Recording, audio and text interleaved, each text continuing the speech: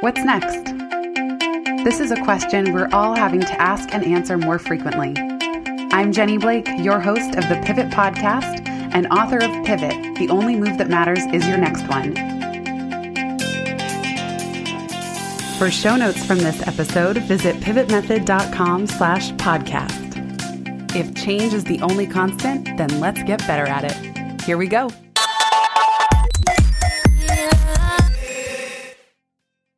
Before we jump into today's episode, I am so excited to share with you my upcoming course, Delegation Ninja.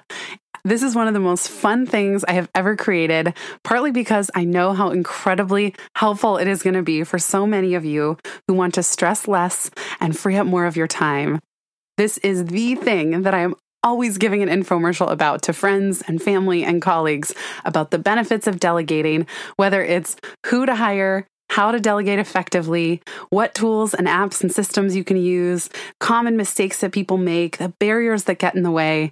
I am so stoked. This is an 8-week course. It's kicking off June 3rd, and I would love for you to be part of it. So if you want to learn how to clone yourself, or pretty close, head on over to pivotmethod.com/delegate and learn all about it. Hope to see you in the course. And now on to today's show. Hello, everybody. Welcome back to the Pivot Podcast. I am so thrilled to have Jeff Goins here today. Jeff is a best-selling author, keynote speaker, and very popular blogger with a reputation for challenging the status quo. In 3 years, he built $1 million business, published multiple books, and became an online marketing expert, using his skills in writing and business to help others succeed. He's the author of 4 books, including The Art of Work, The In-Between, and his latest greatest, which I'm so excited to talk about today, Real Artists Don't Starve: Timeless Strategies for Thriving in the New Creative Age. Jeff, welcome to the show. Hey, Jenny, thanks for having me. Glad to be here. Yeah, we have a fun anecdote, which is when my dad first moved to Nashville, where Jeff lives, he ended up at Jeff's book launch party. So my dad and Jeff have met even before we have, which is kind of a fun fact. And my dad said that he wasn't sure what to talk about with anyone at the party. And then all of a sudden he said to someone, "I'm Jenny Blake's dad." And then they said, "Oh, okay, now I get it." Now I get why you're here. Well, what was funny about that is a friend of a friend had invited him to that, and he walked up to me, and like this was my like a book launch event the day after my book came out, and it wasn't a big hurrah. There was like 25 or 30 people there. It was small, and your dad comes up to me. And he goes, "Who are you? What do you do?" And I was like,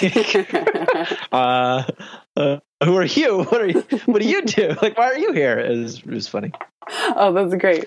I wrote a book. That's happened to me. That's happened to me more than once at an event that I'm keynote speaking at, and someone will come up and say, "Who are you? What are you doing here?" "Oh, yeah, I'm going up to speak in a few." Yeah. I love that you wrote this book because thank you. The term artist has been expanded to so many things now. In a way, we're all artists, and so many of us are trying to straddle that line between doing creative work and earning a living from it. And the first step in that, as you talk about in the book, is the mindset that is even possible. I would love to hear you share a little bit about why you think that the starving artist thing is actually a myth. Yeah, so I mean, I use the word myth like a story, and myths are true because we believe they're true. They become true for us, So for children, the myth of Santa Claus becomes real. It becomes this thing that for many years you sort of orient your life around. And the starving artist story is just that. It was a story that it has not lasted forever. During the Renaissance, I was surprised in my research to find that starting with Michelangelo, many artists were paid really, really well. When Michelangelo died, he had a fortune worth over $50 million in various assets. And he was getting paid incredibly well for the time, getting the equivalent of $1 million commissions. for things like the Sistine Chapel. And so at some point, and this was around kind of the Romantic period, we got this idea that artists needed to starve and suffer for their work. And this idea began with a French guy named Henri Murger, who basically wrote what became La Bohème and eventually Rent. And all these other kind of Moulin Rouge, all these stories are kind of derived from this series of short stories that he wrote in the 18th century, 19th century, I think. And he was this starving writer. He wasn't making it as a writer. He's trying to write poems, and so he wrote kind of these fictionalized short stories about Bohemians. And it kind of kicked off this movement. And for hundreds of years, we have believed this myth that artists have to suffer or starve for their work to be serious. And if they don't do that, then they're not a real artist. And ever since then, we've been living as if this were true and believing it. Because we believe this myth, it becomes true. And so when I became a full-time writer, I kind of looked around. I had other friends who were succeeding in their own creative crafts and fields. And I was like, well, do you have to starve? Like, what's the deal? Because I kept seeing two groups of people. People who are starving and people who are thriving. And I didn't see any difference in the quality of the work.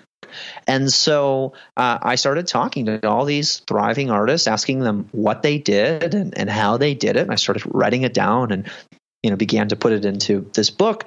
And I realized, today, because of all the opportunities that exist for musicians, entrepreneurs, writers, I mean, you name it, you can get your work out there in front of an audience for cheap, if not free. So today, more than ever before, to starve as an artist is a choice, not a necessary condition of doing creative work. It's so powerful how you say that it's a choice. And you cite examples of why people are sometimes conflicted. There's ideas of selling out or being, quote, too commercial. Or even you quote Lewis Hyde in his kind of cornerstone book, The Gift, that art used to be a gift and now it's kind of being forced into an economic view. And then even Kevin Kelly had a quote once, I'm paraphrasing, but he said, art is useless. Like compared to tools, art has no function. It's not a hammer. It's not a computer. And yet it's priceless. So I think a lot of those sentiments have created a mixed feeling among some artists where they wonder, do I deserve to charge for my art? What is worth charging for? I'm curious if you ever had a starving artist mindset or mode in your business when you were first starting, but moreover, how people begin to shift the mindset around feeling that they deserve to charge and create a business around their art and that's not selling out. Right. Yeah. I still struggle with that mindset. And I think it's just fear, honestly. I think I'm not afraid of selling out. I'm afraid of being called a sellout. Right. I think the ego in the creative life, it is what drives us a lot. We're more worried about being famous than we are about being successful. And so it's not so much that we're afraid of monetizing our art and getting paid well to do things that we enjoy doing and think are meaningful. In many cases, almost every artist I have ever talked to, regardless of the medium, they'd like to get paid to do it. They're just afraid that they've got to compromise something in order to get paid. And I found that not to be the case typically. You don't have to, quote unquote, sell out, but you do have to sell. And I struggle with this because I think what I'm struggling with is how people perceive me. And it is true that if you succeed in anything, it's going to attract more critics than if you don't, just because you've got more attention. But what's fascinating about this is I talked to all these guys that you thought, all these researchers, and I talked to the former chairman of the National Endowment for the Arts, who lives here in Nashville, who wrote a book called Art. What was his name of his book? I'll come back to that in a second. Artwork, because that's a big one. Anyway, go ahead, continue. Yeah. It was called Arts Inc. by Bill Ivey. I wanted to make sure I wasn't getting that mixed up with Lisa Congdon's book. But basically, he talks about what you're talking about, which is in the 20th century, there's this thing that we've never seen before, which is commercial art. And we don't really know what to do with it. We used to have the patronage system. Then we had kind of the romantic period. And then in the 20th century, you have people like Bob Dylan who are these massive, cultural icons. And in the art world, we've never really experienced that before. There weren't, pop musicians, in the Middle Ages, and so it was kind of a new thing, and it set this expectation that we either are starving or we're one of the lucky ones, we're Michael Jackson or Jackson Pollock or something. You're either top of the game or you're nobody. And the truth is there's all these people out there, and I talked to a lot of them when I was writing this book, who are doing just fine. They're making a living off their art. They're supporting themselves and or their families and significant others. And they're just they're treating it like a business, but they're not compromising the quality of the work. It is possible, but you actually have to want it to be possible. And I find so many people have this dichotomy between art and business. And the reason I wrote this book is because learning to be good at art actually teaches you some really great business skills, so long as you're willing to use them in that capacity without feeling guilty or slimy about it, which is just a choice that you have to make. You have to choose to believe that you can do good work and sell it out in the world and be good at marketing and sales and admin and not actually be a sellout in terms of the quality of your work. I like how you're describing the spectrum, because ultimately being able to sell one's work is how to keep doing that work. That what's the least sustainable is just to be a starving artist, because actually then having so few resources, being constantly worried about paying the bills, that creates a chokehold and scarce tunnel vision around creativity. Right. So it's actually the least most effective way to be creative. And I like how you say in the book, the goal is not to get rich. I mean, unless someone wants to, but to build a life that makes creating your best work not only possible, but practically inevitable. Yeah. I mean, again, the idea is, and I love Lewis Hyde. I got to talk to him and I asked him, he wrote the book, The Gift. And if you're unfamiliar with that book, you have to go out and buy it. I was first connected to that book, I think through Seth Godin. He talks a lot about it in his book, Lynchpin. But it's this idea that art is a gift. And you and I should be doing our art. We now understand that as a lot more than painting, right? Putting our creative work out into the world, whatever that looks like. It could be, marketing. It could be painting, writing, sewing, whatever it is. But putting it out in the world generously without waiting for somebody to, pay you to do that. And I agree with that. I started my career writing a blog post a day for 365 days a year. And I did it because I wanted to practice. I wanted to get better. And because it felt good to give a gift to the world. So I believe that. But when I talked to Lewis, who kind of codified this idea that art is a gift and you can't wait, you can't sell a gift in the market economy like you can sell a widget. And I said, do you think artists should starve? He says, no, I think artists should be paid as well as doctors or lawyers, and he said, and I never said that starving, and Bill Ivey said the same thing. I never said that starving made the art better. And I think we believe that, deep in our core of insecure creative tendencies, because for years I did this. I sat on the couch and I read bloggers, and I sneered at them. And I was like, these aren't real writers. Real writers are in the mountains somewhere typing on a typewriter, these aren't real writers. And I sneered at them. And then, for 6-7 years, literally, I just kind of, sat on the couch, working my job, complaining to my wife. And she's like, when are you actually going to write that book that you keep talking about? And I realized I wasn't doing the work. It was easier to kind of stand on the sidelines and criticize what I perceived to be selling out when really they were just using the tools available to get their work out there. And they were making a living off their art so that they could make more art. And so I believe that it's not about the money, but at some point you've got to make money. You've got to master your mindset, and you've got to master the market. And ultimately, you got to master the money part of it, not so that you can make art to make money, so that you can make money to make more art. Yes. Yes, I love that. Speaking of the market, you talk about the different options for how to get out there and fund one's art. And one is the role of the patron. And I thought that was so interesting to revisit this subject of patronage, because at least in America and startup culture is so much about bootstrapping. Like, don't get any help, sweat equity, build your business, the ground up, struggle. And then you provide examples of people who actually have patrons. And I think a lot of people actually have a hard time even asking for patronage or asking for that kind of support. So I'm curious what you see as the role of the new patron, maybe even sites like Patreon that are democratizing that process. Well, I don't think patronage, the idea that money needs art, and really art needs money, they both need each other.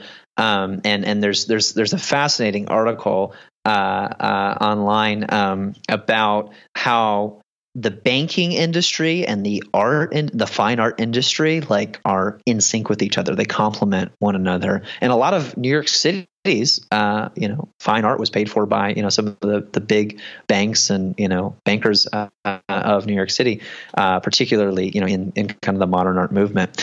And so it's always been true that art has needed money, and that it's not always been easy to sell the, art like it's been like you can go sell bananas at a banana stand. It's not one of the core essential needs that we feel like human beings can't live without. It kind of feels like something that's excessive. It's a nice little addition to life. So patronage is just the process of paying for art and getting art out into the world, whatever the means are. And so in the Renaissance, it was having wealthy people like Lorenzo de' Medici, who was Michelangelo's patron and many other artists' patron at the time. Just, here's money, go paint this thing, or go create this thing, or go sculpt this thing. And the same system exists today, it just looks different. So you can't go around going, hey, who's going to pay me to write blog posts? In the same sense that it was true for Michelangelo to do that. But like you said, there are tools, crowdfunding campaigns, Patreon, Kickstarter, a number of websites today where you're basically saying, I'm going to create this thing and you're going to pay me for this thing. And I'm not selling it to you, but we're creating it together. And that's, one model to kind of chase. Another thing that I found fascinating when I was reading about all these artists throughout history is the biggest win when you got a patron was not the money. It was the influence that the patron had. And so I think today, in particular, when I talk about cultivate patrons, in terms of getting your art the attention it deserves, you've got to get people to advocate for you. And you need, what we call today influencers. And I know some people don't like that term, but it's just, there are people in influence in any industry. These are the gatekeepers. These are the taste makers. And if you get your work in front of these people, it can tip the scales in your favor. And it turns out that it's not that difficult, particularly in today's world where there's all these, a million tiny little niches.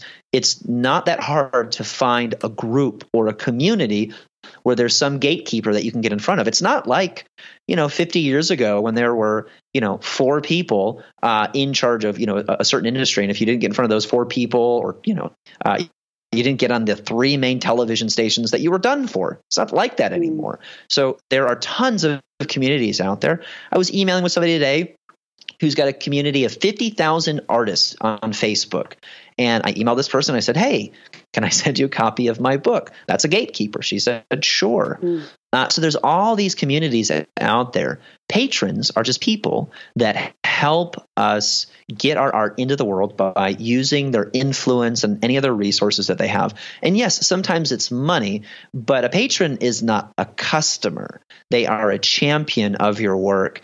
And what made, for example, Michelangelo so successful was he got in front of Lorenzo and he didn't argue with him. The story goes that Lorenzo was walking past Michelangelo, and he was sculpting a faun, and he was supposed to be an old faun, and Lorenzo made the comment to Michelangelo. He said, "Well, if it's an old faun, maybe he should be missing some teeth." And then he just kind of kept walking, and Michelangelo kept working on the sculpture. And the next day, Lorenzo de' Medici came back, and he saw that some teeth were missing on the faun's face. And then the story goes, the next day, he invited Michelangelo into his palace, and he became his patron. Michelangelo was a teenager at the time. And when he was in the Medici palace, he met future popes. He met some of the most wealthiest and most influential people in Florentine society at the time, and basically sat at the table where the Renaissance was birthed. And so it was the influence, the relationships, and the network that he was given, not just the money, that really made the difference. And today, those kinds of patrons are all around us. You are a patron to many people, Jenny.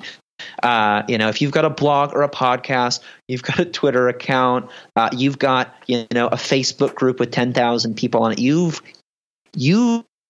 got access to a group of people that people want. And so we are all patrons to each other. And at the same time, we can all also benefit from that patronage. I love what you said about being patrons to each other. And it's so powerful in the book. You write, "A network is your insurance against anonymity." And that's so powerful. And because I love anything that puts the power back into people's hands, that you don't have to wait around for a patron. We can be each other's patrons.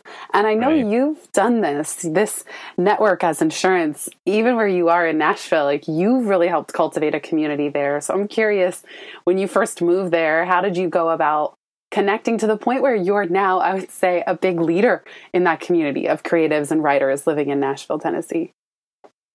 Well, thanks. I appreciate that. Well, it started with frustration, I think, as most dreams start. Like I said, I was sitting on the couch and I was following people like Michael Hyatt and Jon Acuff and these people who I now consider my friends. And I was going, how do I get in on that? And what do these people have that I don't have? And remember, I thought I was, just as good as, these published authors and bloggers and stuff. And I was sneering at it. And then finally I got over myself, especially when my wife said, "When are you going to actually write a book?" I was like, oh, yeah. Doing the work is a lot harder than talking about doing the work. And I said, well, what are they doing that I'm not doing? And I started doing that stuff, blogging, getting involved in online communities. And then what do they have that I don't have? And the answer to that was a network. And a network is just a collection of peers. So it's different from a patron in the sense that, you have some influencer who advocates for you, who introduces you to a community that otherwise is really difficult to get into. And you do that, obviously through relationship and you do it through deference and respect, how Michelangelo did it with Lorenzo. But then you've got to kind of join the community, which, I call a scene. And so it's not just about what you do and how you do it. It's also about where you do it. And I argue that every place has a scene. So the scene that exists in New York City is not the same that exists in Nashville. And we can go, oh, I wish I could be a part of that scene, but I don't live there. And the truth is, just about any place you go to in the world, there is a scene. And so when you join that scene, you've got to pay attention, like what works here that doesn't work there. And what I observed in Nashville is, here I am sitting on the couch wondering what it's like to know all these people. And I'm like, wait, I just saw them, take a picture and put it on Instagram or whatever. And they're all at that coffee shop that I go to too. And so I just kind of started showing up, at meetups, at events, and you know how this goes. And it feels really scary, and it feels sort of impossible to break into when you're kind of on the sidelines. But if you just start showing up and you keep bumping into people, not in like a super stalkerish way, but in like where you're persevering and you're just persisting. One of the ways that I met Michael Hyatt was I just kept running into him. And it was kind of like me being intentional to just kind of get out of my shell and go, okay, like I'm going to go to this conference. I'm going to go to this meetup. I'm going to, work from this coffee shop today, that kind of thing. And if you become a part of the scene, the necessary thing that follows is a network. And it sounds, sophisticated and like very strategic, but they're just your friends, right? They're just people that are doing similar work, and you're sharing what you're learning and they're sharing what they're learning. And it's just friends. And I realize creative work never succeeds without a network. I mean, it never does. Even when you find so-called lone geniuses, you're like, oh yeah, but they have this collection of people that were advocating for them. And as you said, Jenny, they kind of become patrons to each other, where you're all kind of validating each other's work. And this happened with Hemingway and lots of other authors in the 1920s Paris expat community. Hemingway, James Joyce, Gertrude Stein. They're all kind of a part of Picasso was a part of that. They're all part of this avant-garde art scene, but because they all supported each other while they were growing in their work, they all became incredibly famous and successful. Even the Bronte sisters, who lived out in the middle of nowhere in England, did this for one another. The three of them were a network. They promoted and shared each other's work and helped one another succeed and collaborated with each other. It was a really powerful thing. I think this is challenging for creatives because we think, well, it's solitary work and I've just got to be doing the work. And part of the work is sharing it with other people. And we forget that getting feedback, getting advice, talking to people about the work and what it's like that's work too. So on the subject of collaboration, because what you described as the Lone Ranger artist or the one struggling by themselves, thinking they have to do it all alone or be totally original. Yeah. You shared these incredible statistics. Well, they're not stats, but they're facts that on Beyonce's album, she got criticism, the Lemonade album, that she had 15 writers on one song. On Rihanna's album, one of her albums, she had over 30 writers contributing, and Kanye West had over 100 writers contributing on one of his albums. So that's such a contrast to how we think about, and I'd be curious to hear your thoughts on whether there's such a thing as too much collaboration, where the criticism against Beyonce, well, she didn't really write it, it was with 15 other people, versus that's actually how the work gets done. Yeah, there's this great book by a guy named Keith Sawyer, who's literally a creativity expert, professor, and he calls it group genius. And he basically argues that throughout history, from psychotherapy to great works of literature to even modern music, the best creative output always happens as a result of collaboration. And my favorite story is about how J.R. Tolkien wrote The Lord of the Rings. And the way the story goes is that he had written The Hobbit. It had done pretty well. The publisher wanted him to write another book, and he called it The New Hobbit.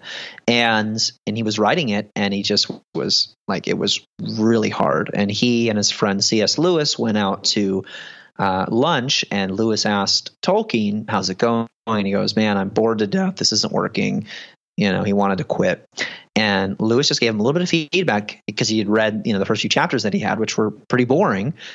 He said, well, Tolkien, don't you know that hobbits are only interesting when they're put in un-hobbit-like circumstances?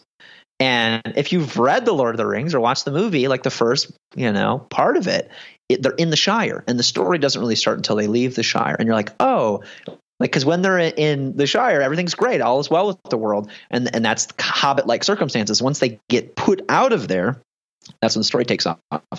Well, that happened because two friends got together and talked about it. And Tolkien and Lewis were a part of basically what we would call a mastermind today. There was 19 of them, most of which were professors at Oxford, that would get together every Tuesday night, and then they would smoke and drink tea, and they would share their works with one another. And they did this for decades. And Tolkien literally wrote the Lord of the Rings by getting feedback from that group every single week. It's so powerful. I want to shift gears now. We talked about mindset, market, and this last area, money, the ever elusive, the source of so much confusion and struggle sometimes. Okay, I just love that you addressed this topic of don't work for free. Exposure won't put food on the table. And you and I are both part of a Facebook group for professional speakers. And it's so funny, Yes. Inevitably once a month or even more frequently, we'll see something roll in where someone's getting offered to speak for exposure. And maybe the organization won't even reimburse for their travel. And yet it can be so tempting when someone is starting out. That exposure can be tempting. I'm curious what your thoughts are on when to do things for free or give away art or creative work for free, and when to put a stake in the ground and demand, as you described with Michelangelo and others, the respect of being paid and being paid well for one's work.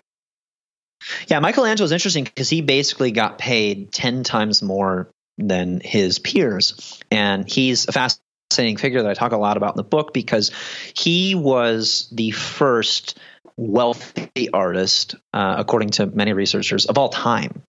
So there were other people, that were famous during the time. Leonardo da Vinci was pretty famous, but he wasn't very wealthy. Michelangelo was an aristocrat, $50 million, remember?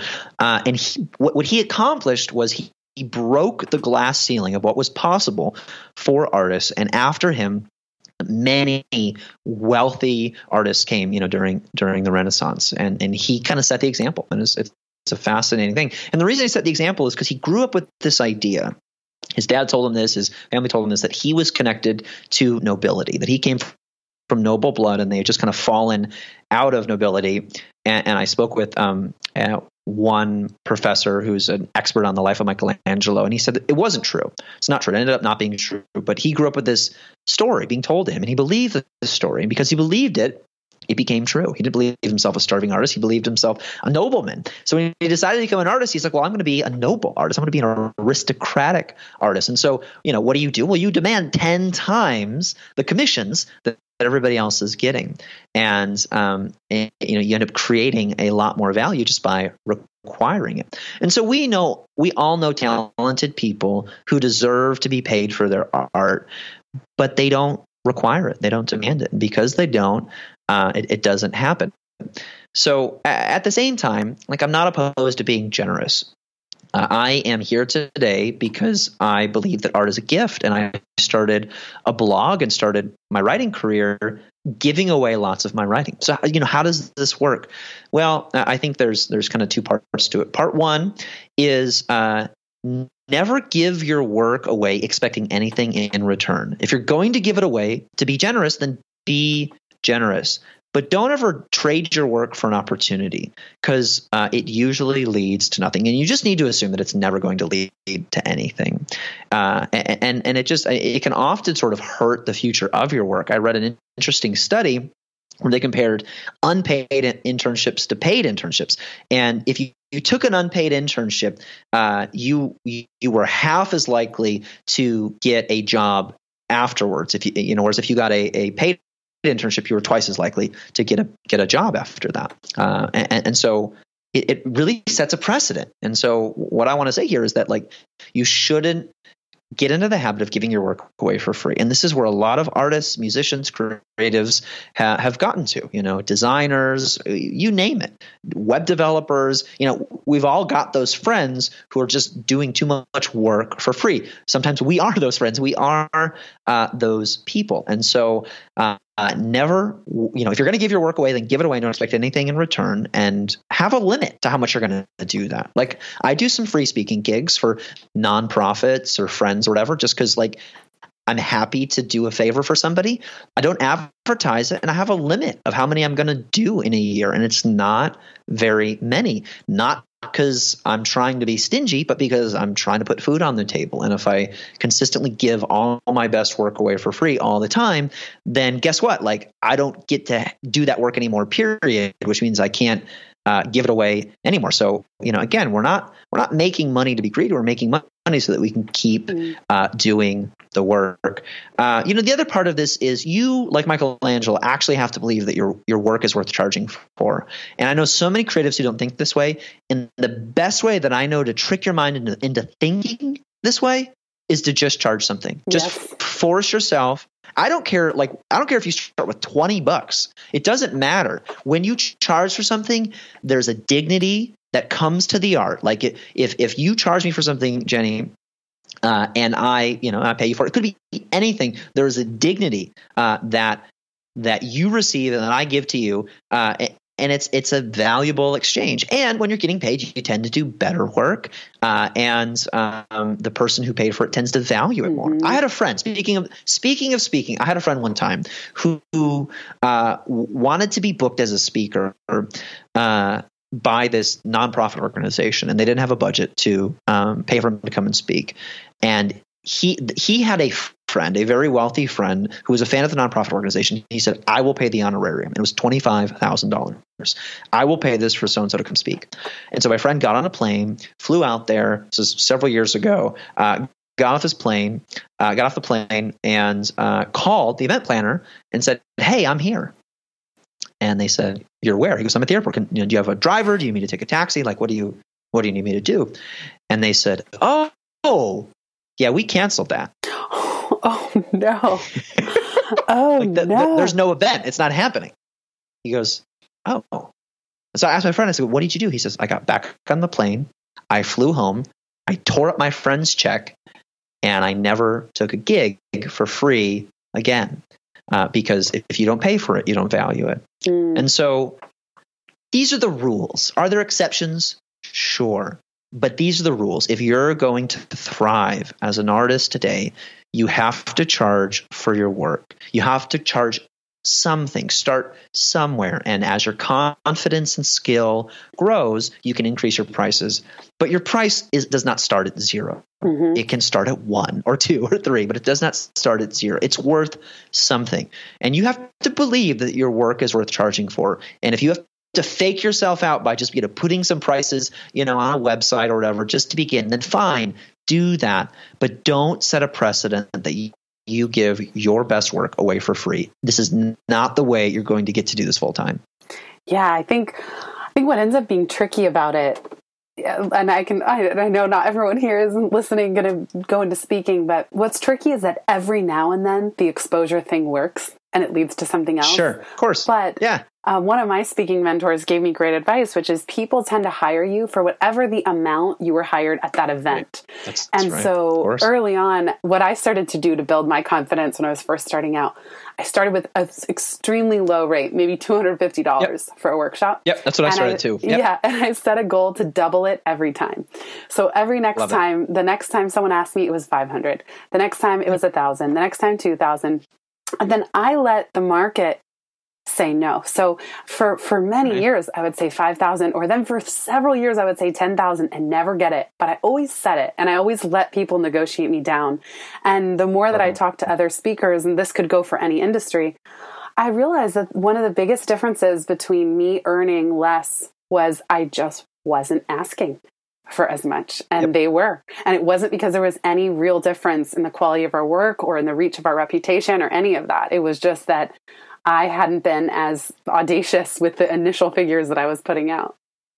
Yeah. And I mean, similar to Michelangelo, like, was he one of the best artists of all time? Yeah, of course.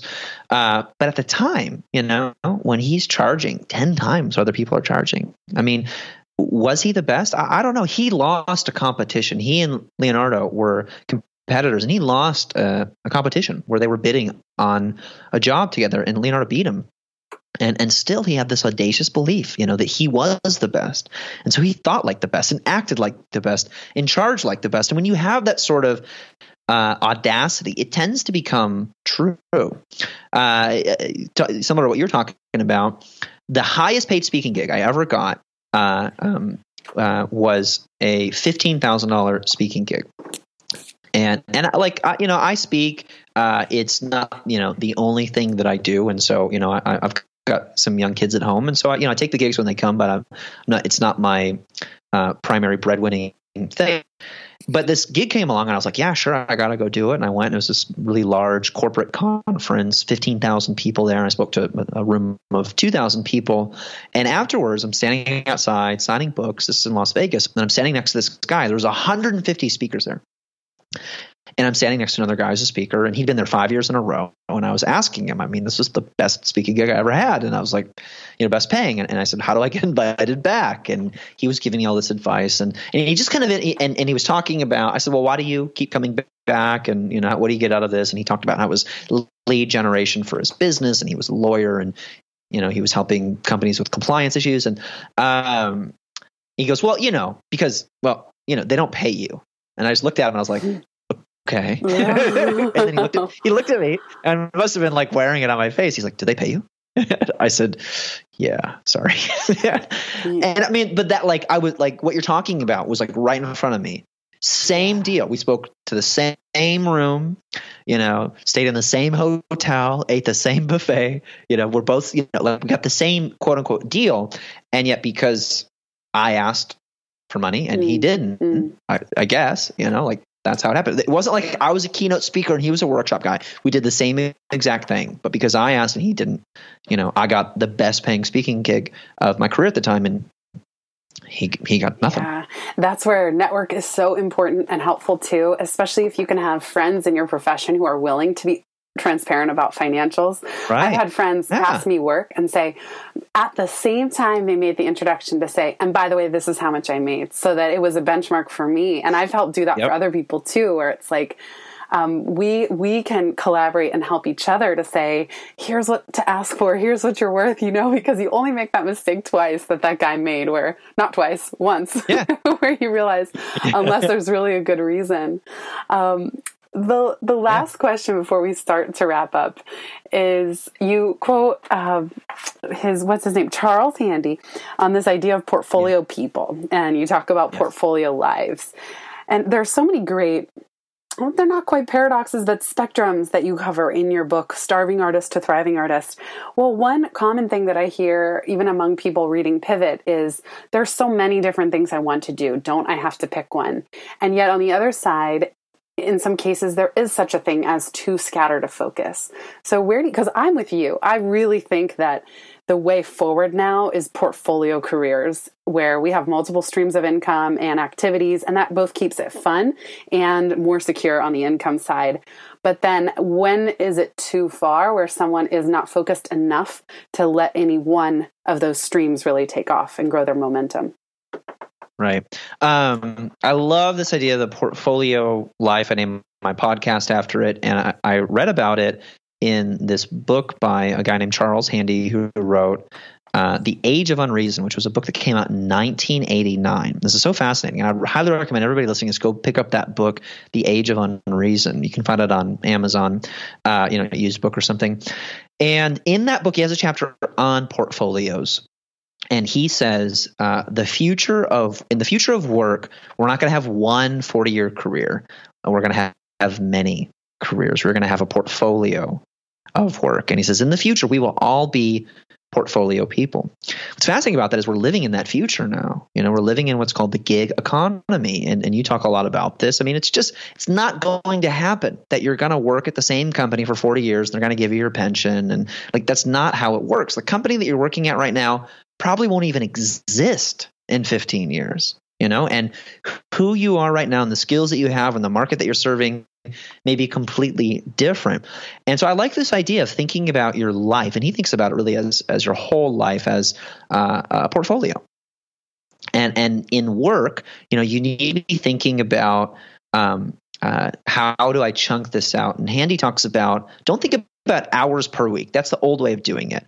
Especially if you're a freelancer, think about days in a year that you need to work in order for you to make a living. And you've got 365 days. Yeah. And especially if you've got, you're an entrepreneur or you're working from home or you're a freelancer or something, and you've got some autonomy over your schedule, how can you organize your life in such a way that you're making a living, but you're also doing your work in kind of different areas. And so I agree that you don't want to be too scattered. And so my practical advice to this is pick one skill that is sort of the core skill. For me, that's writing. And then pick 2 or 3 things, no more than 5, I would say, but pick 2 or 3 things that are sort of ancillary skills to that core skill. So for me, that's marketing and kind of online marketing marketing and business, and then speaking. And so writing kind of drives these other things. And so people read my books and blog, and then I teach online courses and sell some digital products, and I make a living doing that. Then I kind of go out and speak, and I've got this diverse portfolio of different things going on because I like doing different things. I like marketing. I like a little bit of business. I like writing. I like speaking. But when I try to master one of these, I find that I get bored. And Robert Greene in his book Mastery talks about this, which is, it's kind of ironic because he says the future belongs to those who take different skills and combine them in interesting ways. And so he kind of redefines mastery not as doing one thing really well, but doing a few things and combining them into your own unique portfolio. And so you don't have to be necessarily the best public speaker in the world, because what does that even mean? You can be the best public speaker talking to millennials, or you can be the best writer who's really funny, but writes for a serious business audience. We can kind of choose the craft that we want to master and create it through this idea of portfolios. And you can also do that, with the jobs that you take and the businesses that you start and the things that you do. And I typically think of that in about 5-year increments. So I remember working at an organization before I quit to write full time, full of millennials, and every 6 months they had a new dream that they were going to chase. I think that's a little too frenetic. I encourage people to make what I call seasonal commitments. Spend 2 to 3 years doing something to at least learn a skill that you can take into the next season of life. But if you're changing jobs every 6 months, I don't know how you feel about this, Jenny, but if you're changing things too quickly, you're doing too many things all at once, it's not going to work. You are kind of being haphazard and, irresponsible. And the idea of a portfolio, much like an investment portfolio, their portfolio of work is picking a few things, not one thing, I'm picking a few things, and I'm investing a little bit of time in these areas. And over time, it becomes a really interesting and unique portfolio. And at times I will I'll call that, I'll trim things out and go, okay, I don't want this stock, I don't want this thing. I'm going to pull this out and I'm going to add this here. But there's certain things that I'll probably keep. And that's what I do, like every year or two I'm going, okay, I still like writing, do I want to ramp up the speaking? Do I want to ramp it back? Do I want to do more or less of the online marketing stuff? Are there any new skills that I want to try to, begin to develop? But I'd pick a core skill. I'd find a couple of other things that complement that skill that you can, sort of like secondary things that you can do that really color the thing that you're doing, and then I'd make a seasonal commitment. I have a friend who says never attempt to do anything, chase a dream, start a blog, build a business. Never attempt to do something that you aren't willing to slog it out for at least 2 years before you see any results. And I love that. That's pretty counterintuitive to the startup, get to billion users in 12 days kind of culture that we live in. Some things just take time. Mm-hmm. Jeff, thank you so much. This has been so enlightening. And I was saying to Jeff before we hit record, I looked forward to every time I got to pick his book back up. So Real Artists Don't Starve. I highly recommend it to all of you who are building businesses and who want to or do see yourselves as an artist/entrepreneur. Jeff, where can people find you if they want to keep in touch? Thanks for having me, Jenny. Big fan. Love what you're doing with the podcast and love what you're doing just with the word pivot. It's such a powerful word. I'm a big fan of it. And thank you for having me. You can find me at my blog, Goins Writer. That's like coins, but with a G, goinswriter.com. Awesome. Thank you so much, Jeff. Thank you. Do you want to stress less and earn more? What is your time worth? And are you happy with how you're spending it? Transform frantic into freedom with Jenny Blake's new 8-week course, Delegation Ninja. Learn more and enroll now at pivotmethod.com/delegate. Mention this podcast after you enroll and get $25 off the Delegation Ninja course or your first quarter in Momentum. This ad has been delegated by Jenny Blake.